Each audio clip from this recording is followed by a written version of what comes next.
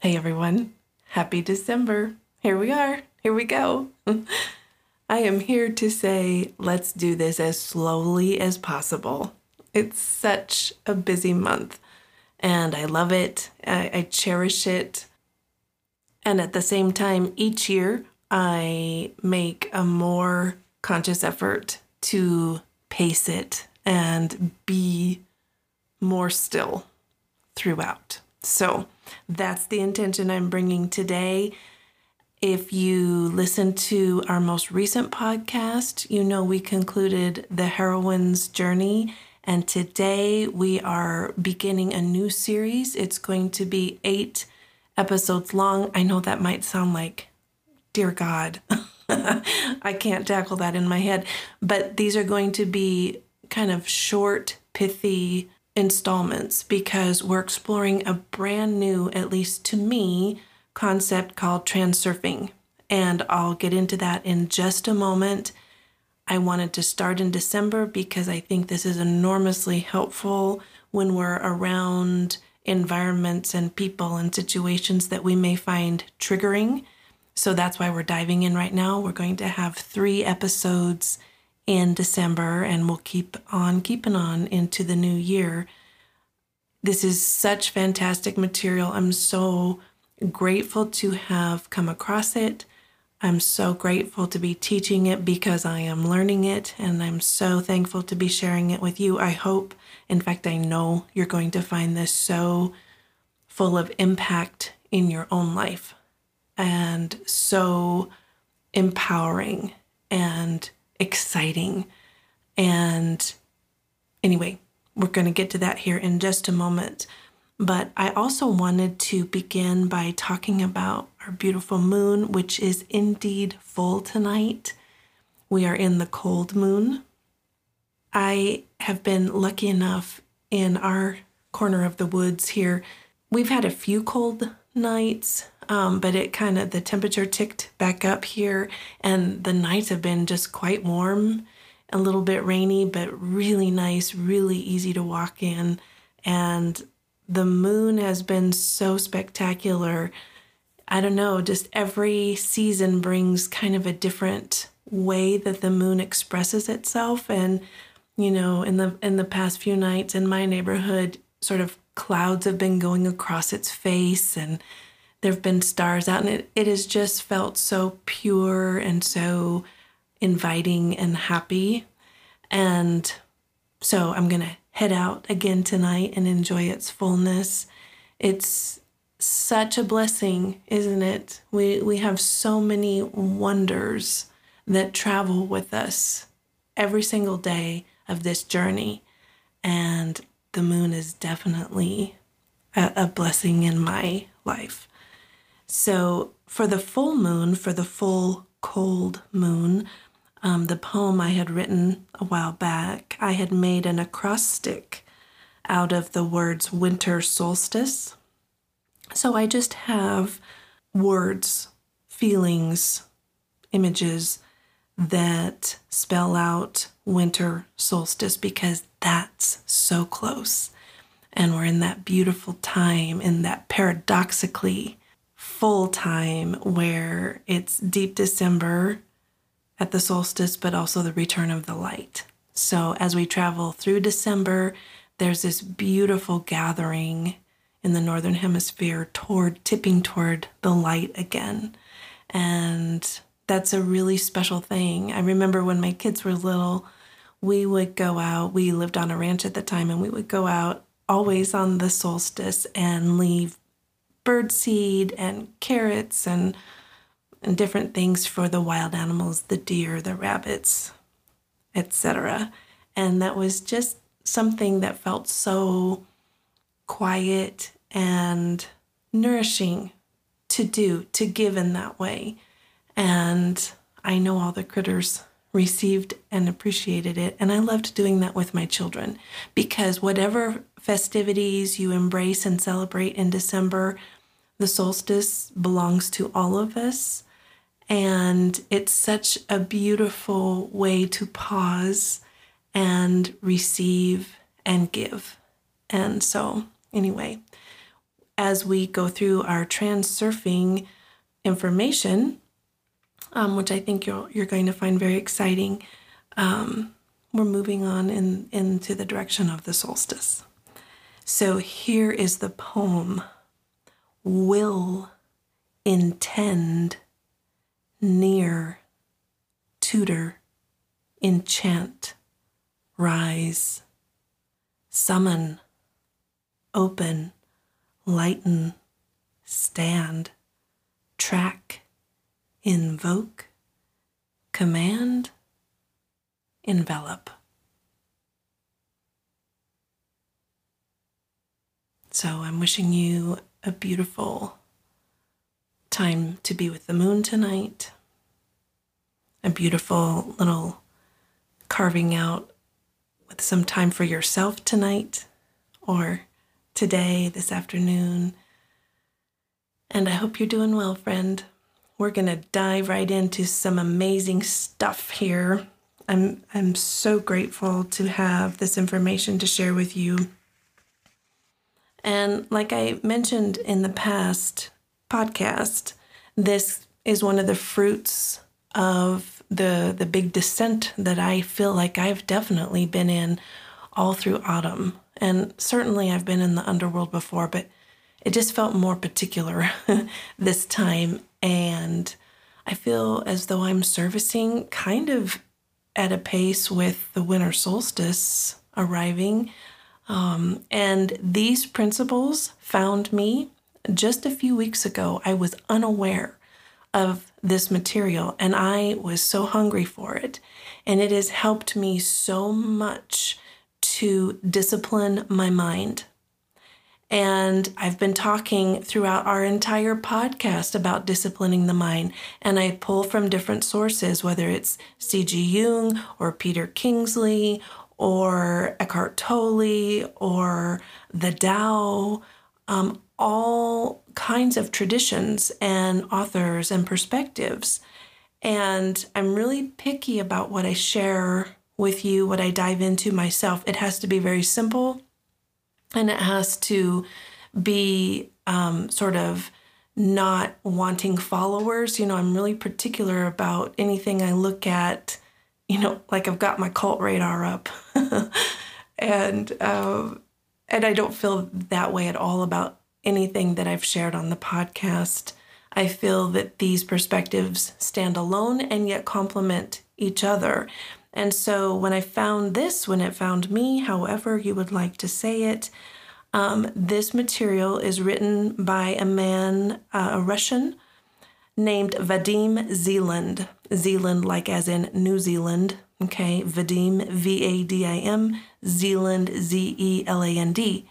And you can read about his background. He has a background in physics and math, etc. I'm guessing he's in his 50s or early 60s, somewhere in there. I'm not quite sure. You can read about his background. He offers it in one of his books called Reality Transurfing. Okay, and that's the larger volume. It's a fantastic read. I'm still making my way through it. I highly recommend it. It's transformative. Okay, it's really transformative. And again, in terms of disciplining our minds. But with all of these folks that I have shared via this podcast, I feel like they're all saying the same thing, just with slightly different language. And that's definitely the approach I am taking with Vadim Zeland's work. This is stuff we've talked about before. This is stuff we've heard before. This is stuff that's been around for millennia, whether it was the Tao, whatever, okay? But I think the gift it offers, in my perspective, is that this is sort of talking about these esoteric truths, sort of in the quantum, quote-unquote, language. What do I mean by quantum?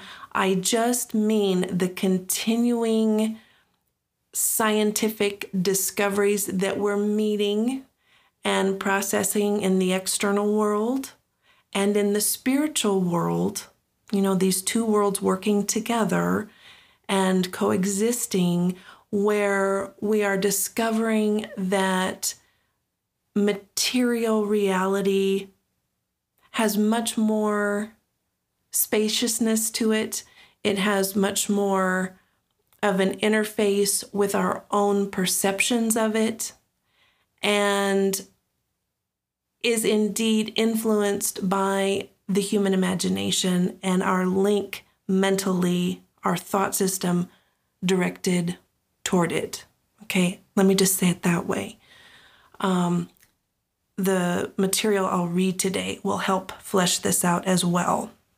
But quantum spirituality is really interesting to me because I feel like, and I've sensed for a very long time, that we're capable of so much more than at least I've experienced in my own life. And I've been leaning into that. And I've been so helped by so many mystics and scientists and perspectives that have come before me. This is a big one that I add to that list. And it's enormously helpful in knowing how to interface with what I'm referring to as that quantum nature. And again, it'll become more clear as I actually read from the text. I am going to be reading from the text today, Transurfing in 78 Days, which is also by Vadim Zeland. And I love that book because the points he's exploring in the larger volumes are just condensed into 78 days worth of very short principles that you can sort of tackle each day and then add to your repertoire going forward. And how I envision these 8 episodes with the podcast is, after we lay some foundational work today, and I'll leave you with a few thoughts for today to carry into the next week until we meet again. But then we'll probably cover, 8 to 10 of those thoughts each podcast going forward. And I'll give you my perspective and my experience with them, etc. I have to say that doing these steps, disciplining the mind as this author is putting forward, is its own reward.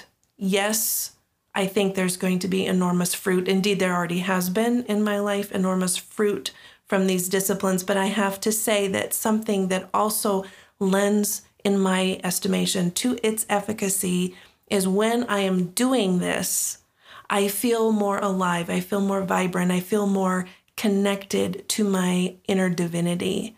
It's its own reward doing this. So that's fantastic. That's reliable.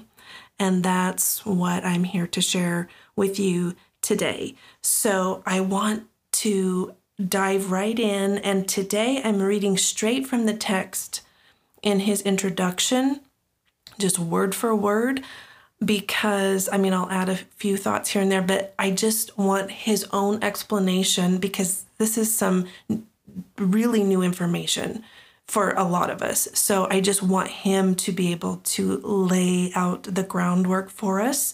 We're going to dive in. I will make a few comments along the way, and we're going to definitely end today's session with 3 principles to carry forward into the week. And here we go.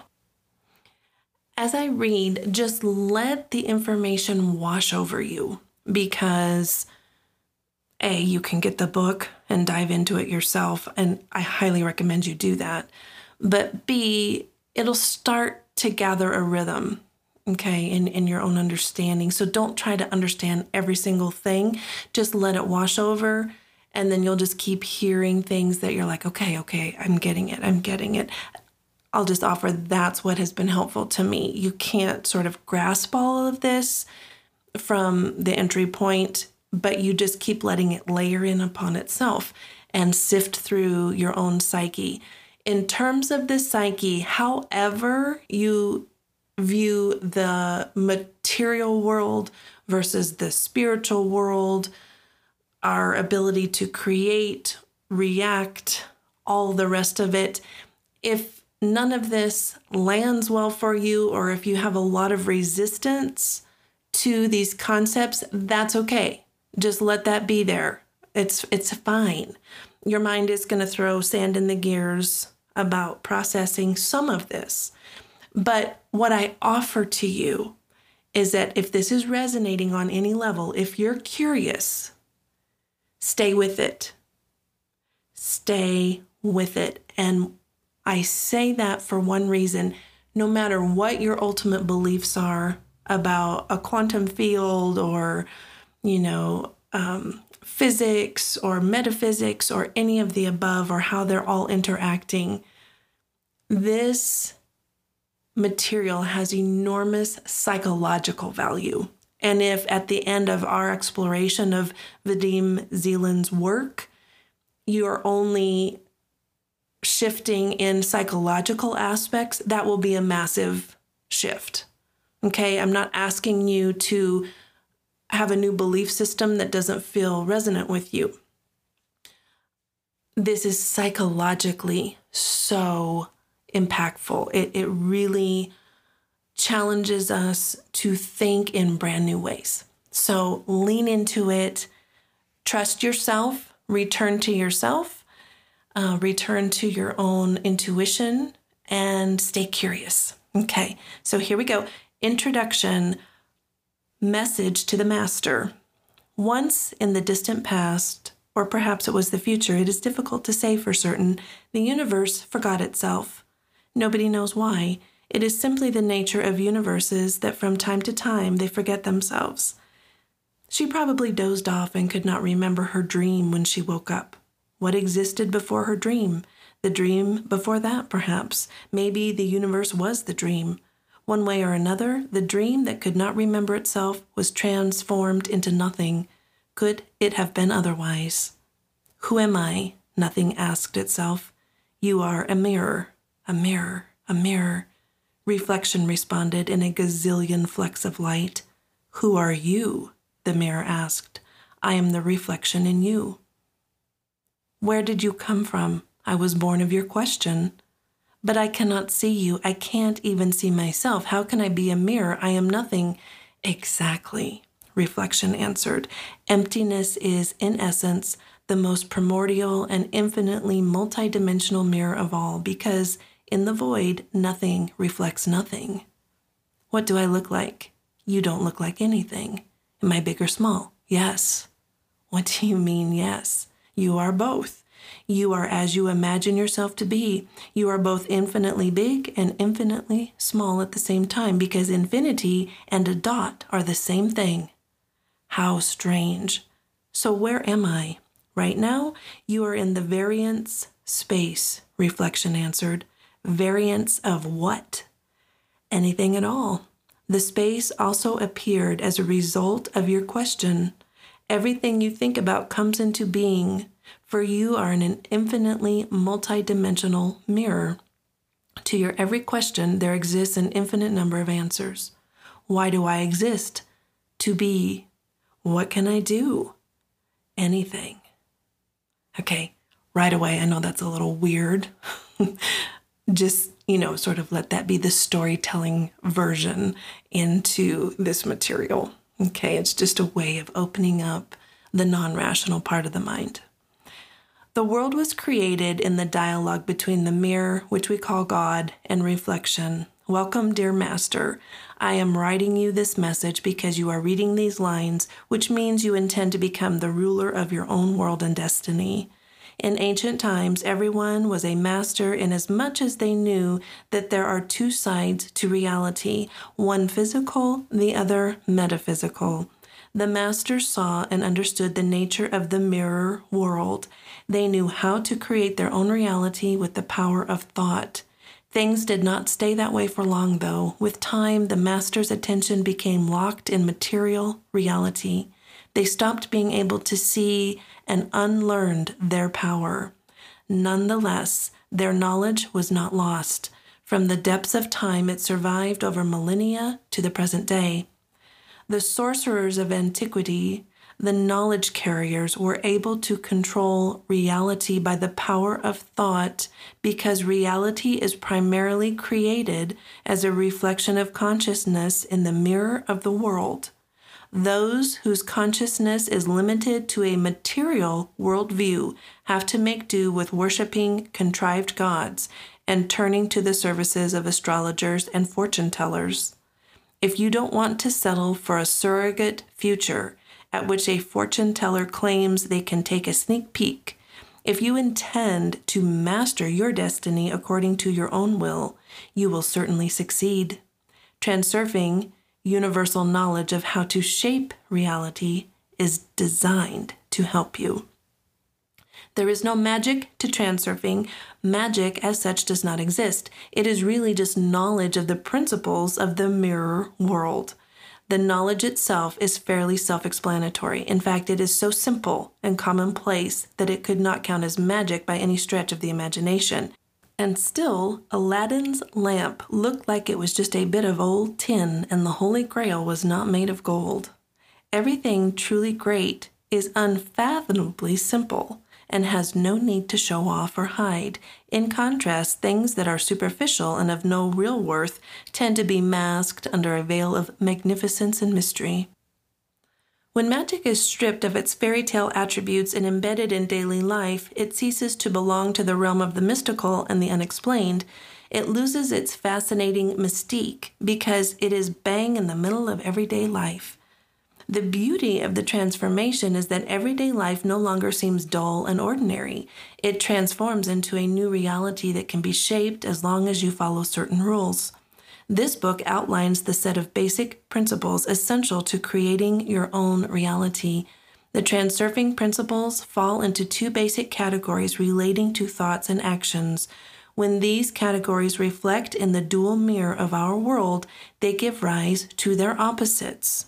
So, on either side of the dual mirror, there are reason, or logic, and soul, heart, action, inner intention, and passivity, outer intention. The motivation, thoughts, and actions of the subject being reflected have to be in balance with these four elements. Reason and action relate to the physical world. Soul and passivity relate to the metaphysical world, which is a reality no less objective than its material counterpart.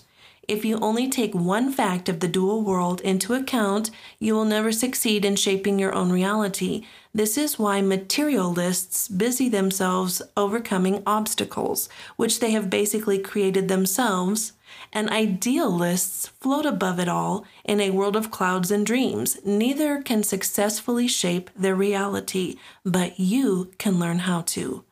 Even if you are unfamiliar with the principles of transurfing, you can complete this practical course in creating your own reality within 78 days. Each morning, read one principle and its interpretation and try to implement it throughout the rest of the day. The next day, move on to the next principle, remembering to practice the principles you have covered previously. Continue in this way until you have assimilated all the principles consecutively. Of course, this is a relatively extended process, but it is the most effective way of assimilating the principles. Creating your own reality mostly comes down to practice. In applying the principles, listen to your intuition and trust your intuition. Good luck. Next section, reality in an unfamiliar guise. Since time immemorial, people have understood that the world behaves in a dual manner. On the one hand, everything that happens on the material level is more or less clear and can be explained from the point of view of the laws of natural science. On the other hand, when we encounter phenomena originating in the subtle planes, these laws are no longer applicable. Why has it never been possible to unite different manifestations of reality into a single knowledge system? Strangely, it is as if the world were playing hide and seek with us, not wanting to reveal its true essence. As soon as scientists discover a new law to explain one phenomenon, another appears to contradict it. This pursuit of truth is as elusive as a shadow and will go on forever. The interesting thing is that the world does not just hide its true face, it willingly takes on whatever guise we attribute to it. This is clearly evident in all branches of science. For example, if you imagine that a microcosm consists of particles then there will be no shortage of experiments to support this supposition. If you assume that the microcosm is not a particle, but an electromagnetic wave, the world won't object and will readily manifest itself accordingly. You could ask the world whether it consisted of solid matter with just the same success. It would answer yes. Or maybe it consists of energy. Again, it will answer in the affirmative. As we know, microparticles in a vacuum are constantly being created and annihilated as energy is transformed into matter and vice versa.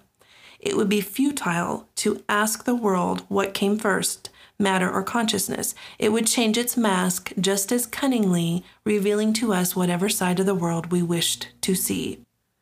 Representatives of various teachings argue with each other, each trying to prove an opposing point of view, but reality will always pass a dispassionate verdict because, in essence, they are all right. The world agrees with us and dodges us at the same time. In other words, it acts like a mirror. It literally reflects all of our notions of reality, whatever they happen to be. So where does that leave us? If the world always agrees with what we think about it, at the same time constantly evading a direct answer, are not all our attempts to explain the nature of reality in vain? The fact is, everything is much simpler than that. There is no point in searching for an absolute truth in individual manifestations of a multifaceted reality. We just have to accept the fact that reality as a mirror has two aspects, a physical aspect, which you can touch, and a metaphysical aspect, which lies beyond the limits of perception and yet is no less objective in nature. At the present time, science deals with the side of life that is reflected in the mirror, whereas esotericism tries to look at life outside the mirror. The entire debate basically boils down to a difference in focus. So what exactly does lie on the other side of the mirror? Transurfing, like any esoteric teaching, offers one of many possible answers to this question. On the other side of the mirror glass, there lies the variant space, an information structure that stores the scripts to all possible events. The number of variants is infinite as the number of possible positions of a single dot on a grid. The variant space is a record of everything that ever was and that ever will be. This also means that access to the variant space provides the opportunity for clairvoyance. The only setback is that because the number of variants is infinite, one can see events that will not be realized in physical reality. This is why clairvoyants often make, quote, mistakes in their forecasts. In the variant space, you can see things that have never happened, as well as things that never will actually happen. In this sense, you may rest assured. No one can truly know your future because no one can determine which potential version of it will ultimately be played out on the material plane. Similarly, there is no guarantee that what you see in a dream is the actual sector of the variant space that will be embodied in reality. This is wonderful news. If the future is not predetermined, there is always reason to hope for the best possible outcome. The task of transurfing is not to look regretfully at the past or even to peer apprehensively into a tomorrow which is yet to come, but to shape intentionally your own reality. It might seem difficult to believe. Just where is the variant space? How can this be possible? From the point of view of our three-dimensional perception of the world, the variant space is everywhere and at the same time nowhere. It could lie just beyond the visible universe, or it could be in your coffee cup. One thing is for certain, it is not in the third dimension. Paradoxically, we visit the variant space every night. Our dreams are not illusions in the usual sense of the word. People lightheartedly attribute their dreams to the realm of fantasy, not suspecting that they reflect real events, which might have occurred in the past or might still occur in the future. We know that people sometimes see images in dreams that do not seem to originate in this world, or at least it is quite clear that the dreamer can't have seen their dream content in real life. If a dream is our brain's way of imitating reality, where do all these extraordinary pictures and narratives come from? If we roughly attribute all conscious aspects of the human psyche to the mind and all its subconscious aspects to the soul, then we could say that a dream is the soul's flight through the variant space. The mind does not imagine dreams, it actually sees them. The soul has direct access to the information field, where all scripts and set designs are permanently stored like frames on a film strip. The phenomenon of time only manifests when the film strip is moving. The mind acts as an observer and idea generator. Memory is also directly related to the variant space. It has already been proved that the brain is not physically capable of storing all the information a person accumulates during their lifetime. So how does the brain remember things? The brain does not store the information itself. It stores something akin to an address where the data is held in the variant space. The reason people don't remember their past lives is that when the physical body dies, those addresses are lost. Under certain conditions, however, the address files can be restored. The mind is not capable of creating anything fundamentally new. It simply constructs a new version of a house from old building blocks. The material for any scientific discovery or masterpiece of art comes from the variant space and is received by the mind through the heart. Clairvoyance and intuitive knowledge come from the same place. Quote, "A discovery in science," Einstein wrote, "is not accomplished in any logical way. It only takes on logical form afterwards in the course of exposition. A discovery, even the very smallest, is always an insight. The solution comes from outside as unexpectedly as if someone had whispered it in your ear." The concept of the variant space should not be confused with the well-known concept of a common information field, through which data can be transferred from one object to another. The variant space is a stationary matrix, a structure that determines everything that can potentially take place in our world. When we accept the simultaneous existence of two aspects of reality, the physical and the metaphysical, then our picture of the world becomes much clearer. When these two aspects of reality come into contact on the surface of the mirror, phenomena arise that are usually attributed either to the paranormal or unexplained mysteries. Corpuscular wave dualism, in which a microscopic object is perceived as either a wave or a particle, is a vivid example of these two realities coming into contact with one another. However, human beings are the most incredible example of this phenomenon, living creatures who simultaneously combined the material and the spiritual.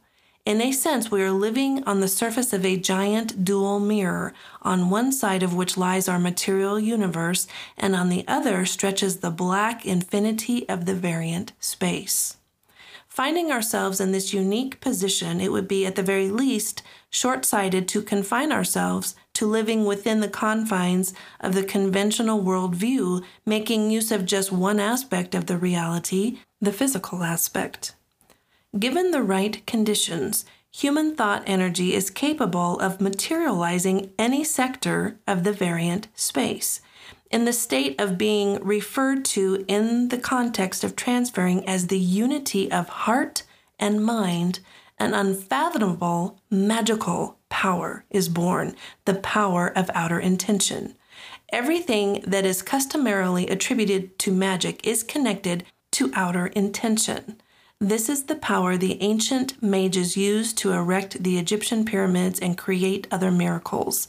Intention is referred to as outer because it exists external to the individual human being, and as a result lies beyond the mind's control. That said, people are capable of gaining access to it in certain states of consciousness. Anyone who subordinates their will to this powerful force becomes capable of incredible things. However, in the contemporary world, most people have long lost the skills honed by the inhabitants of ancient civilizations.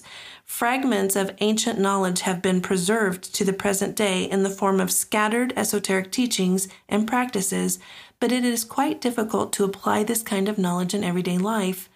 Despite the intricacy of its practical realization, the secret to mastering outer intention is fairly simple.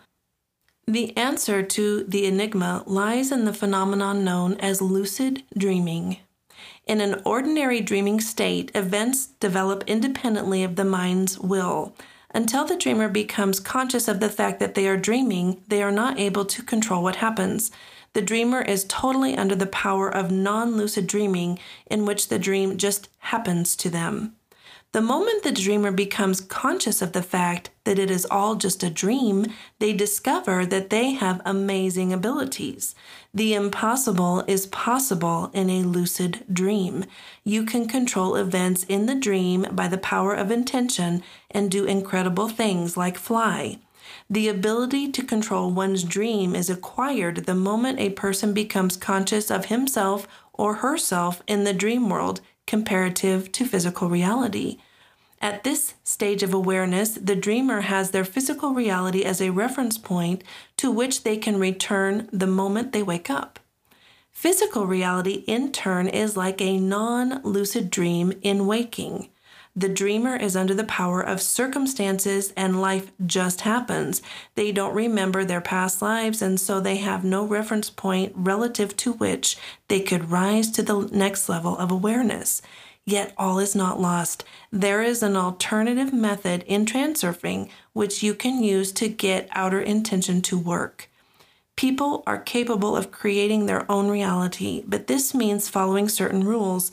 The ordinary human mind tries to influence the reflection in the mirror, but is unsuccessful. It is the image itself that has to be changed, and the image is created by the focus and nature of a person's thoughts. Desire alone is not enough to bring what you want into reality. The image or thought form on one side of the mirror has to coincide with certain parameters of the corresponding sector of the variant space located on the other side of the mirror. But that is not all. You have to know how to communicate with the mirror, which, it has to be said, is most strange and complex. Imagine this unusual scenario. You are standing in front of a mirror, but there is nothing in the reflection, just emptiness. The image gradually begins to appear, but only after some time, as in a photograph that is being developed. At some point, you begin to smile, but the mirror still reflects the former serious expression on your face. This is exactly how the mirror of the variant space works. Only the delay factor is incomparably greater, and therefore the changes that take place cannot be clearly perceived. Material realization is inert, but if you fulfill certain conditions, a new reflection will appear, which means that a dream can become a reality. Your thought form acts like an existing physical object that is standing in front of a mirror. Your reflection, which has no material substance, is imaginary, metaphysical, and at the same time as real as the form itself. Unlike the scenario with an ordinary mirror, in transurfing, the material world is the reflection. The images in it, which are served by the intention and thoughts of God, as well as all living beings, are His manifestations. The variant space is a kind of matrix, a template for cutting and sewing, as well as a format for the fashion show, the movement of all matter. It stores information about what should happen in the material world and how. Each possible variation of potential reality represents a different sector of the variant space, which contains scripts and set designs for the trajectory and form of moving matter. In other words, the sector determines in each individual case what should happen and what it will look like. Therefore, the mirror divides the world into two halves, the actual and the imaginary. Everything that acquires material form resides in the actual half and unfolds in accordance with the laws of natural science. Science and the ordinary perception of the world deal only with what happens, quote, in reality. By reality, it is generally accepted to mean everything that can be observed and directly influenced. When we reject the metaphysical side of reality and only take into account the material, the activities of all living beings, including man, are reduced to primitive movements within the confines of internal intention. Internal intention helps us achieve our goals by means of directly influencing the world around us. In order to achieve something, we have to take certain steps. We push, shove, elbow our way ahead, and generally carry out a specific type of work. material reality instantly responds to direct action, which creates the illusion that results can only be achieved by direct influence. However, in the context of the material world, the range of goals that are realistically achievable using this approach is greatly narrowed. Here we can only rely on what is already available to us. Everything comes down to material resources, which as a rule are never enough and which are severely limited. In this world, everything is imbued with the spirit of rivalry. There are just too many people wanting to achieve the same thing. Of course, within the limits of internal intention, there really is not enough. So where can we find the conditions and circumstances necessary to achieve our goals? The answer is only in the variant space. On the other side of the mirror, everything exists in abundance and there is no competition. None of the product is in stock, but the beauty of it is that you can choose anything at all, as if from a catalog, and place an order for what you want. Sooner or later, your order will be delivered and you will not even have to pay for it. You just have to fulfill certain straightforward conditions and that's it. Sound like a fairy tale? Not at all. It is more than realistic. Thought energy never disappears without trace. It is capable of materializing any sector of the variant space whose characteristics correspond to the quality of thought waves being emitted. It only appears to us as if everything in the world were a result of interaction between material objects.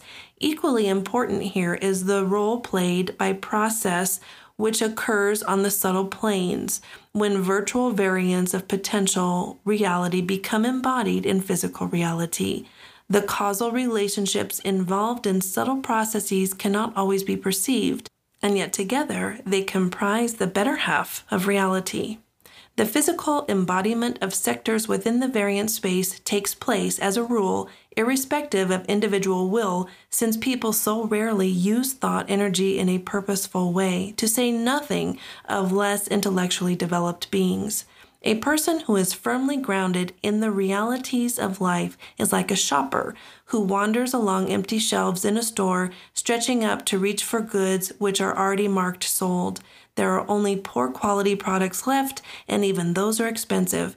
Instead of just looking at the catalog and placing an order, they rush about randomly searching for things, waiting in long queues, desperately struggling to squeeze through the crowd and getting involved in conflict with the shopkeepers and other customers. As a result, they don't get what they want and end up with more problems than they started with. Meanwhile, this grim reality germinates in that person's consciousness and gradually ends up materializing into reality. All living beings create the layer of their personal world with their actions on the one hand and their thoughts on the other. All these individual layers arrange themselves, one on top of the other, as every living being contributes to the creation of the wider reality. Each layer is made up of a specific set of conditions and circumstances which produce a person's lifestyle. The individual conditions of each person's life differ. They may be favorable or unfavorable, comfortable or severe, inviting or aggressive. Naturally, the environment in which a person is born bears some significance, yet how a person's life develops will depend, for the most part, on that person's relationship to themselves and their environment. A person's attitude to life is largely determined by subsequent changes in lifestyle. The sector, scripts, and set designs that most correspond to the focus and quality of a person's thoughts are those which will ultimately be made manifest in material reality. Two factors play a part in the process of creating an individual layer: internal intention on one side of the mirror and outer intention on the other. People can influence objects in the material world through action. With their thoughts, they can bring into physical reality things which are not yet there. When a person is convinced that all the best of this world has already sold out, their shelves will remain empty. When they think that buying a high-quality item will mean standing in a huge queue and then parting with a large sum of money, then that is exactly what will happen. If a person's expectations are pessimistic and riddled with doubt, then they will undoubtedly be justified.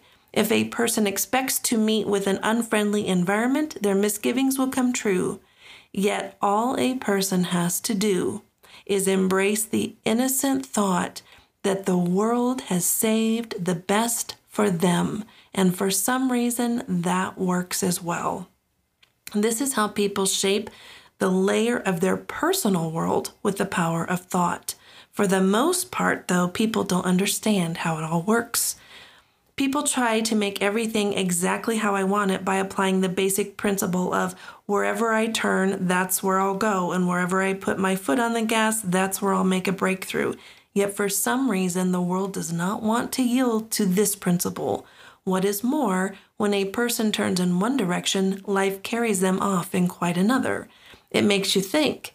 Given that reality behaves in such a strange manner, perhaps we should take a different approach. What if life works in accordance with completely different laws, yet people do not want to stop and look around, so they continue to push hard ahead? The result of this kind of creativity is that you end up with a world layer in which nothing is how I want it to be. In fact, quite a lot turns out just as I didn't want it to be. How strange, moody, and unaccommodating reality is. One often gets the feeling that the world is doing it out of spite. Trouble seems to be drawn to us by some inexplicable magnetic force. Our fears are realized and our worst expectations justified. We are persistently followed by the very things to which we are adverse, and so try to avoid. Why? The theory of transurfing explains why it often turns out that, quote, you get exactly what you don't want, especially if you desperately didn't want it. Is there something you hate or fear with all your heart? Outer intention will give it to you in abundance. The energy of thought, which is born from the unity of heart and mind, transforms potential into reality. In other words, the sector in the variance space that corresponds to the quality of our thought waves can be materialized if the feelings of the heart are one with the thoughts of the mind. This is not the only reason our worst expectations are realized. A problem-free life is actually the norm.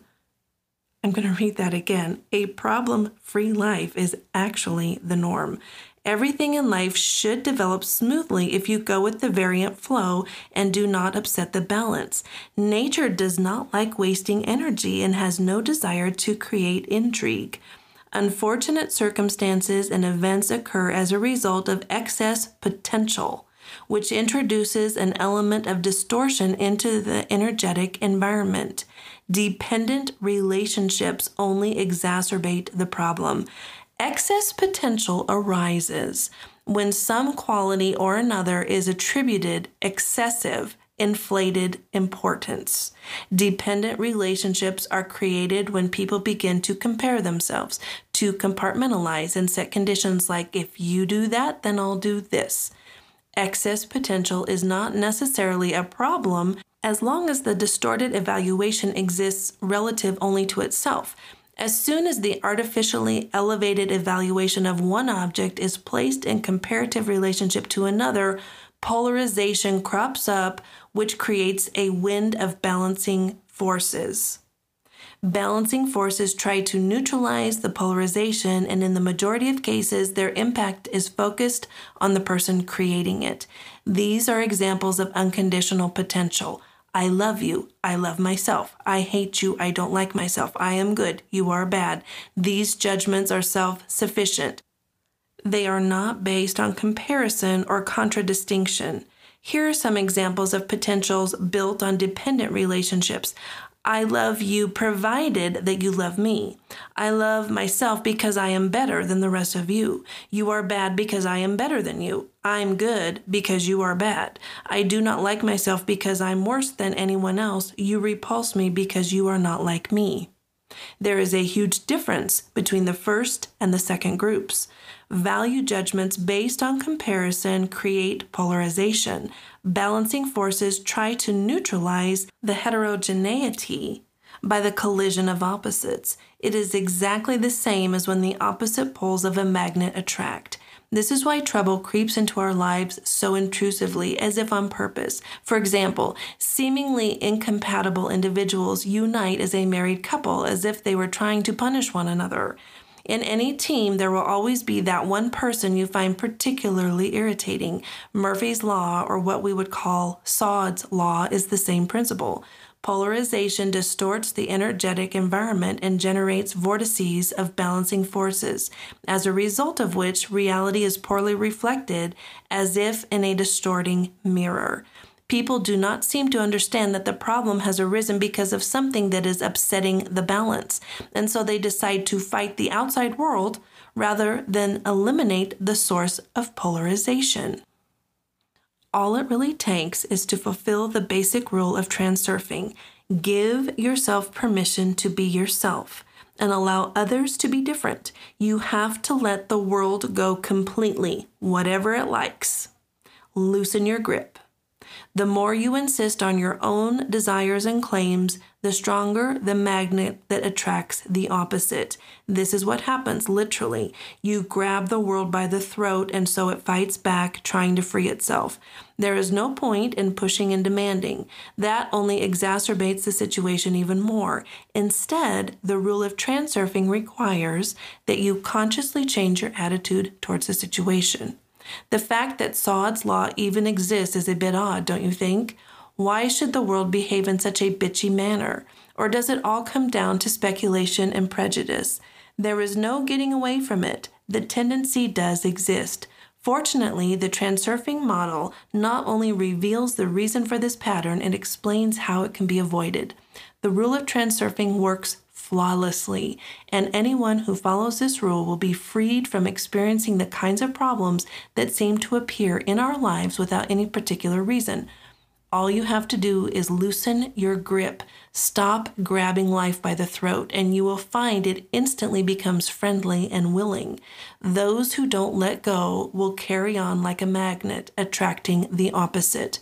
The law of bad luck is not the only thing. The moment that opposites meet, their opposition strives to intensify further. The well-known law of the unity and conflict of opposites, whose title is self-explanatory, is now basic textbook knowledge, just like, quote, the Volga flows into the Caspian Sea and the Mississippi into the Gulf of Mexico. But it's not quite that simple. Ask yourself, why should this law even exist? The reason for the ubiquitous union of opposites is clear. By making them collide, balancing forces restore equilibrium.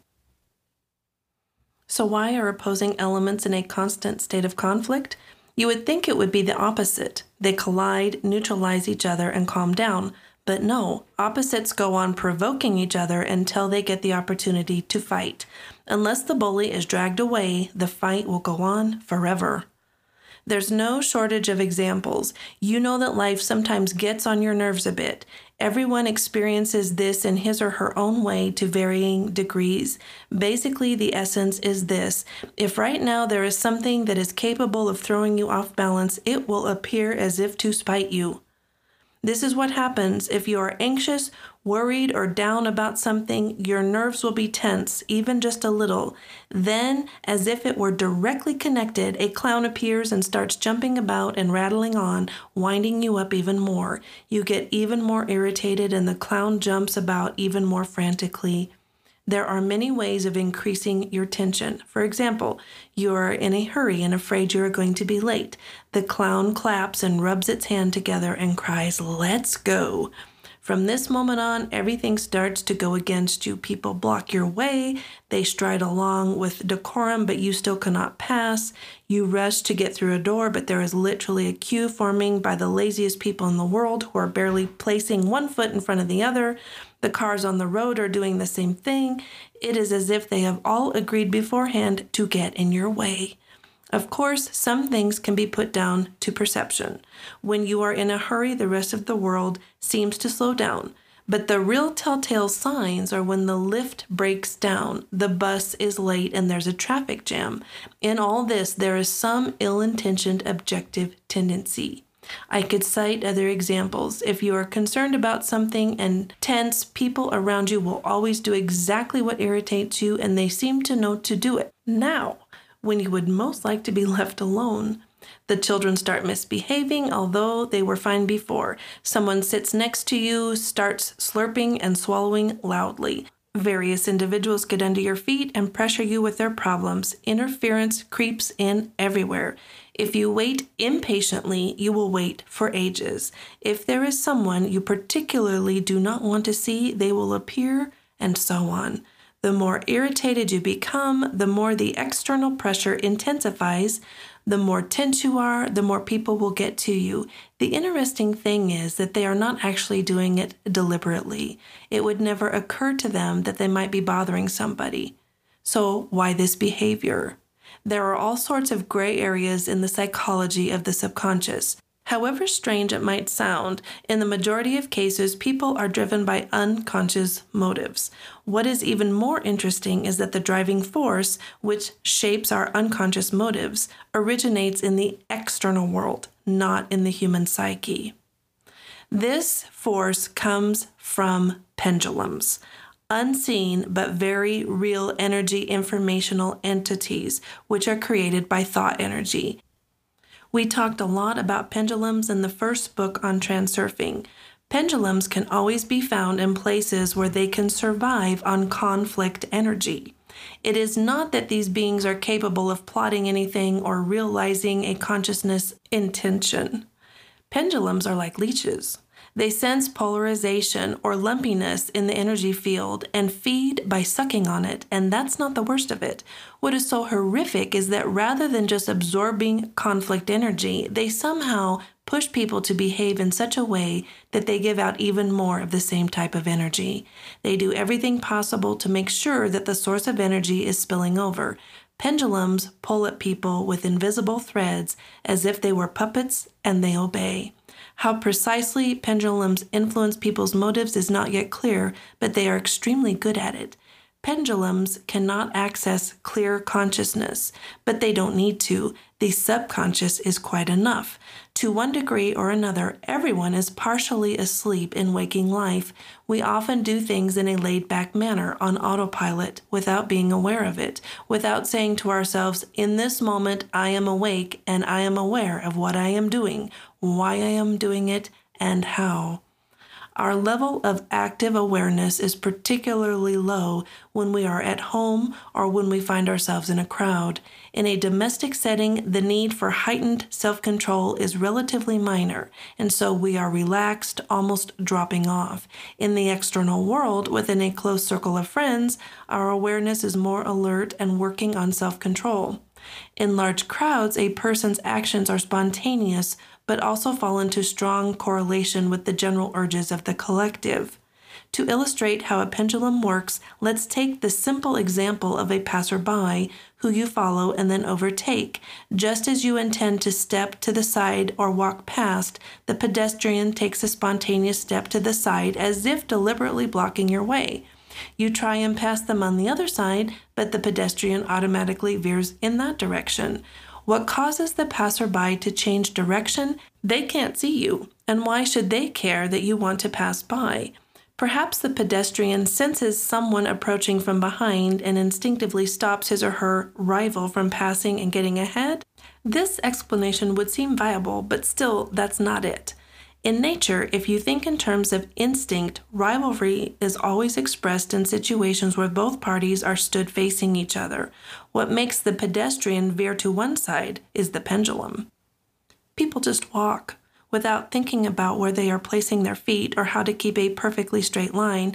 In this sense, people are asleep, so from time to time the line of their steps spontaneously deviates to one side or another. The motivation, the choice to move in one direction or another, originates in the subconscious, which in that moment is not being controlled by the mind, which means it is open to the pendulum. Then you come along and try to overtake the pedestrian in front of you. Essentially, this is a conflict, albeit a very meager one. The pendulum's objective is to increase the energy of conflict, and so it nudges the pedestrian to take an involuntary step to one side to block your way, aggravating the situation further. You cannot say that the pendulum is acting deliberately because it is not capable of conscious intention. Balancing forces act just as unconsciously. I should emphasize that we are talking about certain processes of which the precise mechanism is still unclear and not about the rational behavior of conscious beings.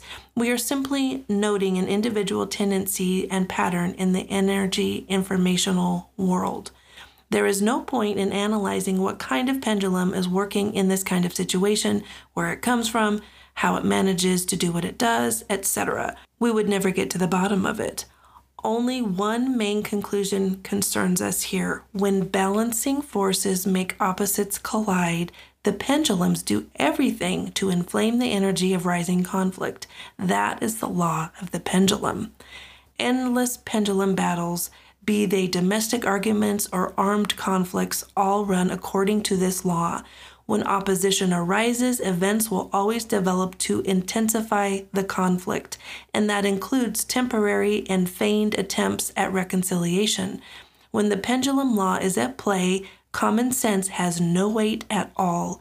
This is why very often common sense seems to have no bearing on the actions of individuals or states. In conflict situations, a person's motives come under the pendulum's power. That is why when you look back on how you behaved in the past, you often find yourself thinking how strange it all was and wondering what on earth happened to your common sense. You ask yourself, what could have possessed me to do such a thing?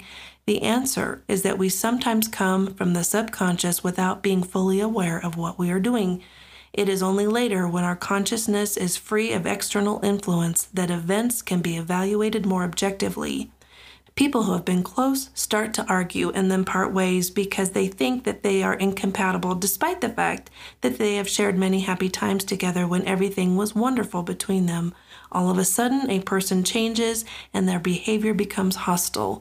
They are not like how they used to be, even in relatively recent times. Sound familiar?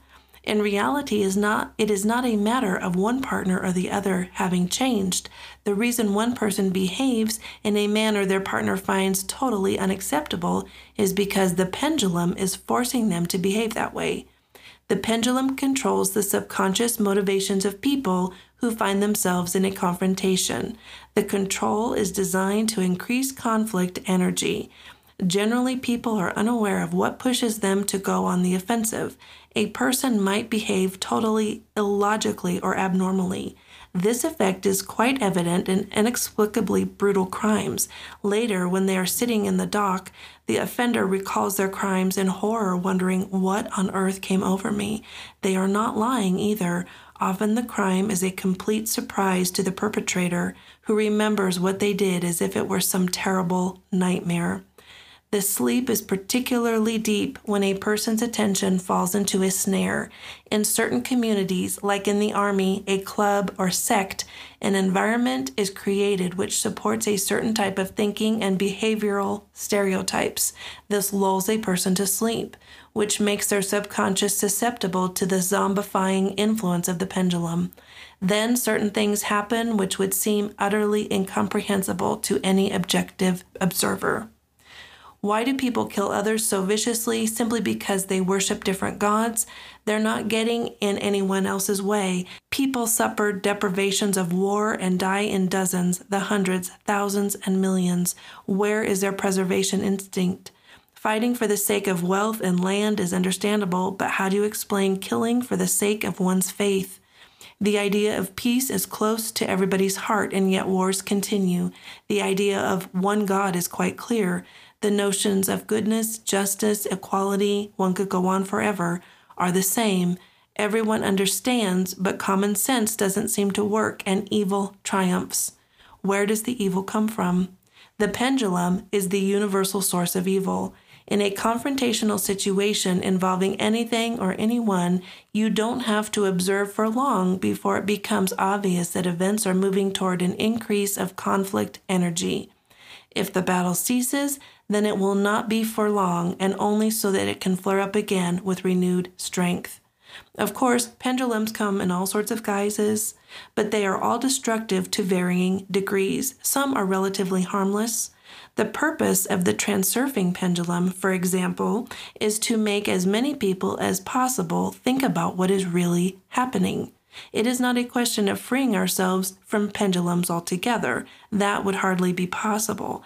The main thing is not to let yourself be a puppet, to be aware in your actions and to use these structures to your advantage.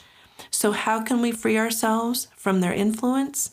Waking up and being aware of how a pendulum is trying to manipulate you and understanding what is really happening is half the battle. The power of the pendulum's influence is inversely proportional to awareness. The pendulum only has power over you while you are asleep in waking life. Most importantly, do not get involved in destructive pendulum battles unless it serves you personally in some way. If you are in a crowd, you need to come down from the stage of action into the audience hall, look around you and wake up. Ask yourself, what am I doing here? Am I fully aware of what's happening? Why am I here? The moment of waking up from sleeping and waking life should be absolutely clear, like the phrase used above. In this moment, I am awake and fully conscious of what I am doing and why and how I am doing it.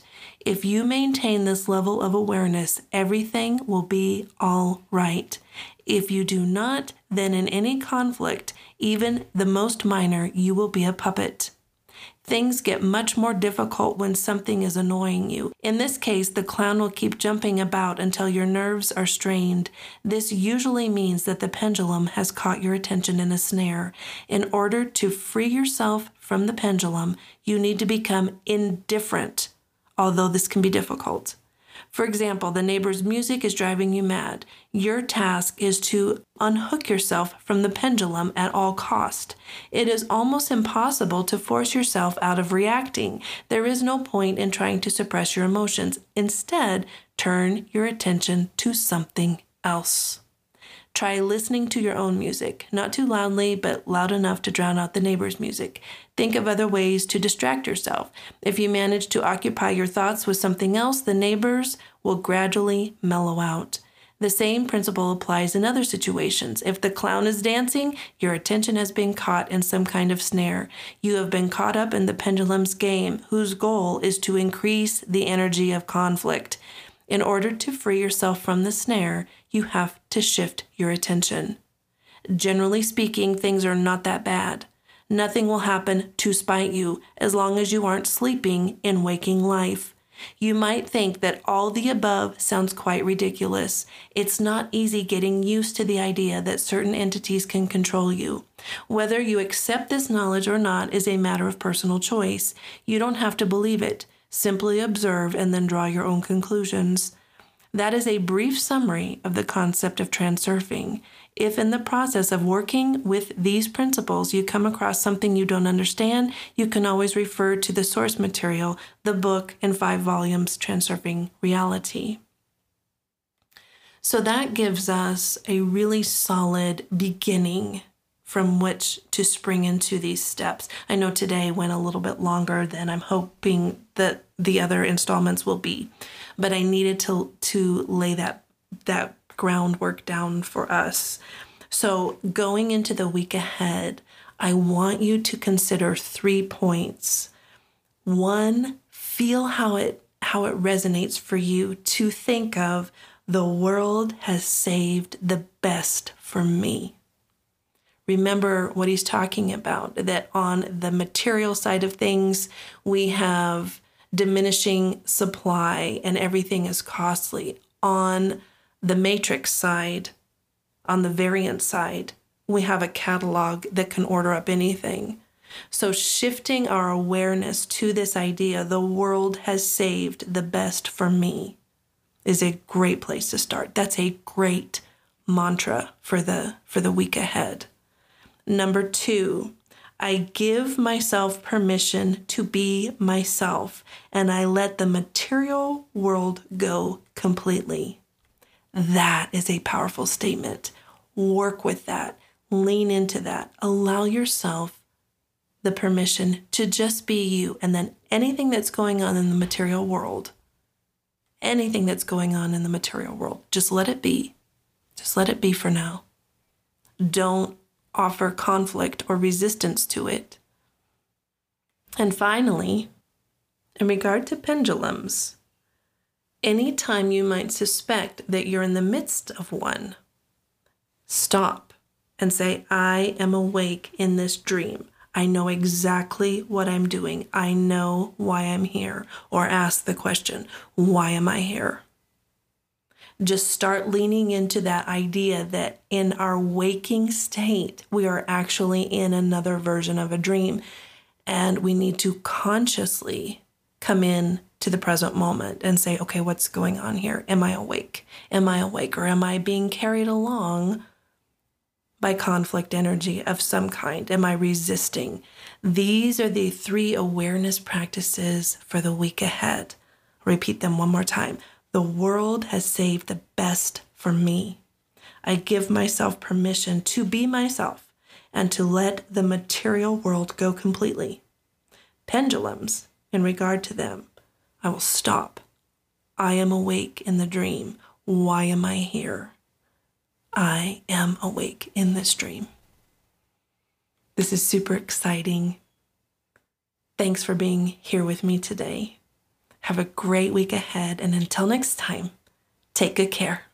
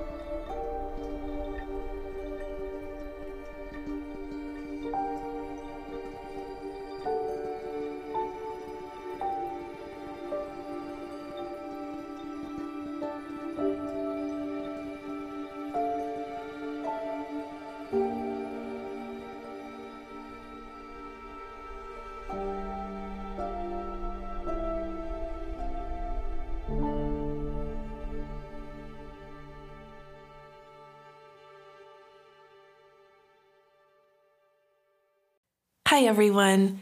If you're enjoying this podcast, remember to hit subscribe so you don't miss a single episode. And if my work is nourishing your heart and imagination, consider supporting the Apothecary Podcast. Just follow the links to make a contribution. And for the full scope of my projects and offerings, including my weekly newsletter, visit lorigreen.net.